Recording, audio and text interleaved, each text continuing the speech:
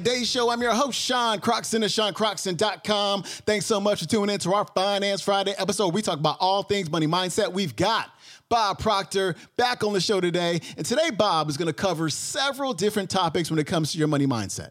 But the one that I really want to emphasize here is when he gets to about 3 or 4 minutes into the clip, when he starts talking about the opinions of others, worshiping the opinions of others. And when I teach my Money Mind Academy course, I would say that the number one challenge that my students face is the opinions of others. What are they going to think of me when I decide to raise my vibration to match the financial abundance that I want to attract into my life? What are they going to think? You know, one of the most basic human needs is this. It's belonging. It's community.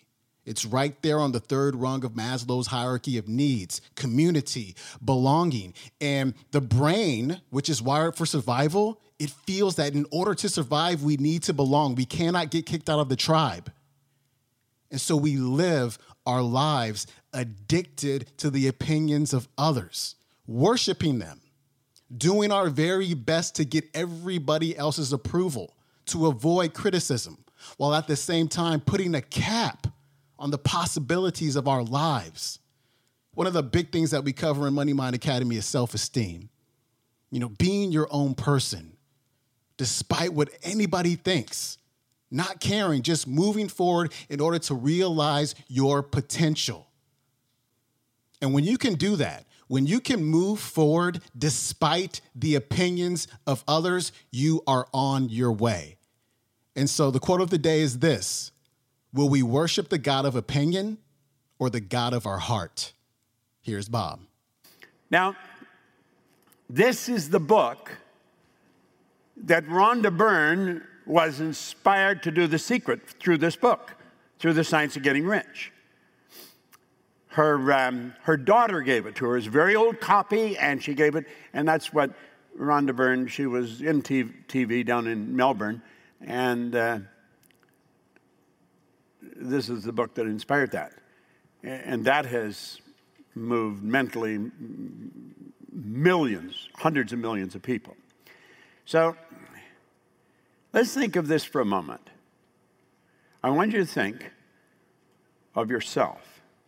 I'm saying you can create your own economy. You literally can. It doesn't really matter what financial position you're in. Make this a starting point. In the Born Rich book, and if you don't own it, you can go to our site and download it for nothing. In chapter 2, I show you how to get out of debt. You set up an automatic debt repayment program, and then you don't think of debt ever again. Then you just think of prosperity. Now, that's actually what happened to me. It took me a long time to figure out what I had done. But I wrote on a card that I was going to have $25,000 when I first read that book. I didn't even know anyone with $25,000. I don't think I had ever known anybody with that much money. And I kept reading the card. Now, what happened was, and I only saw this in retrospect, or became aware of this in retrospect, I started to think of earning money. Now, the natural thought on anybody's part, well, weren't you thinking of that before? No, I wasn't. I was thinking of debt. If you're in debt and you have people calling you for money, that dominates your thinking. All you're thinking is debt, debt, debt, debt, get out of debt. And if that's what you're thinking, that's where you're going to stay. You're going to attract more debt. That's why most people stay in debt all their life. Well, in the book, I show you how to set up an automatic debt repayment program, and then all you focus on is prosperity. And if that's what you start focusing on, that's what's going to happen. And it just keeps getting better and better and better. Now, I'm going to ask you to turn to page 169 in your book. It's way towards the back of the book. And what we're going to do, we're going to start off on the deep end of the pool.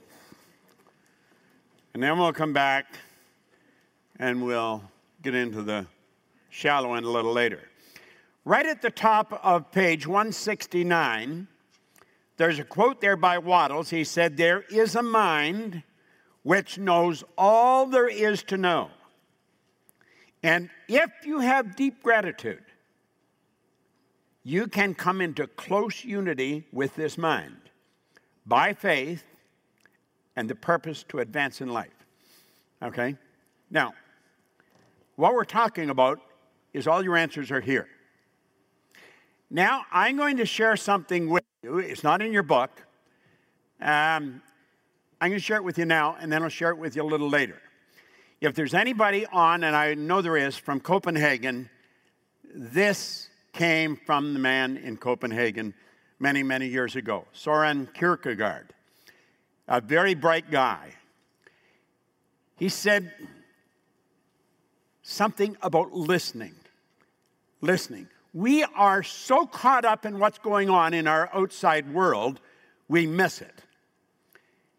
He said, we can only get in touch with our own source of intuition and wisdom when we no longer depend upon others' opinions for our sense of identity and worth.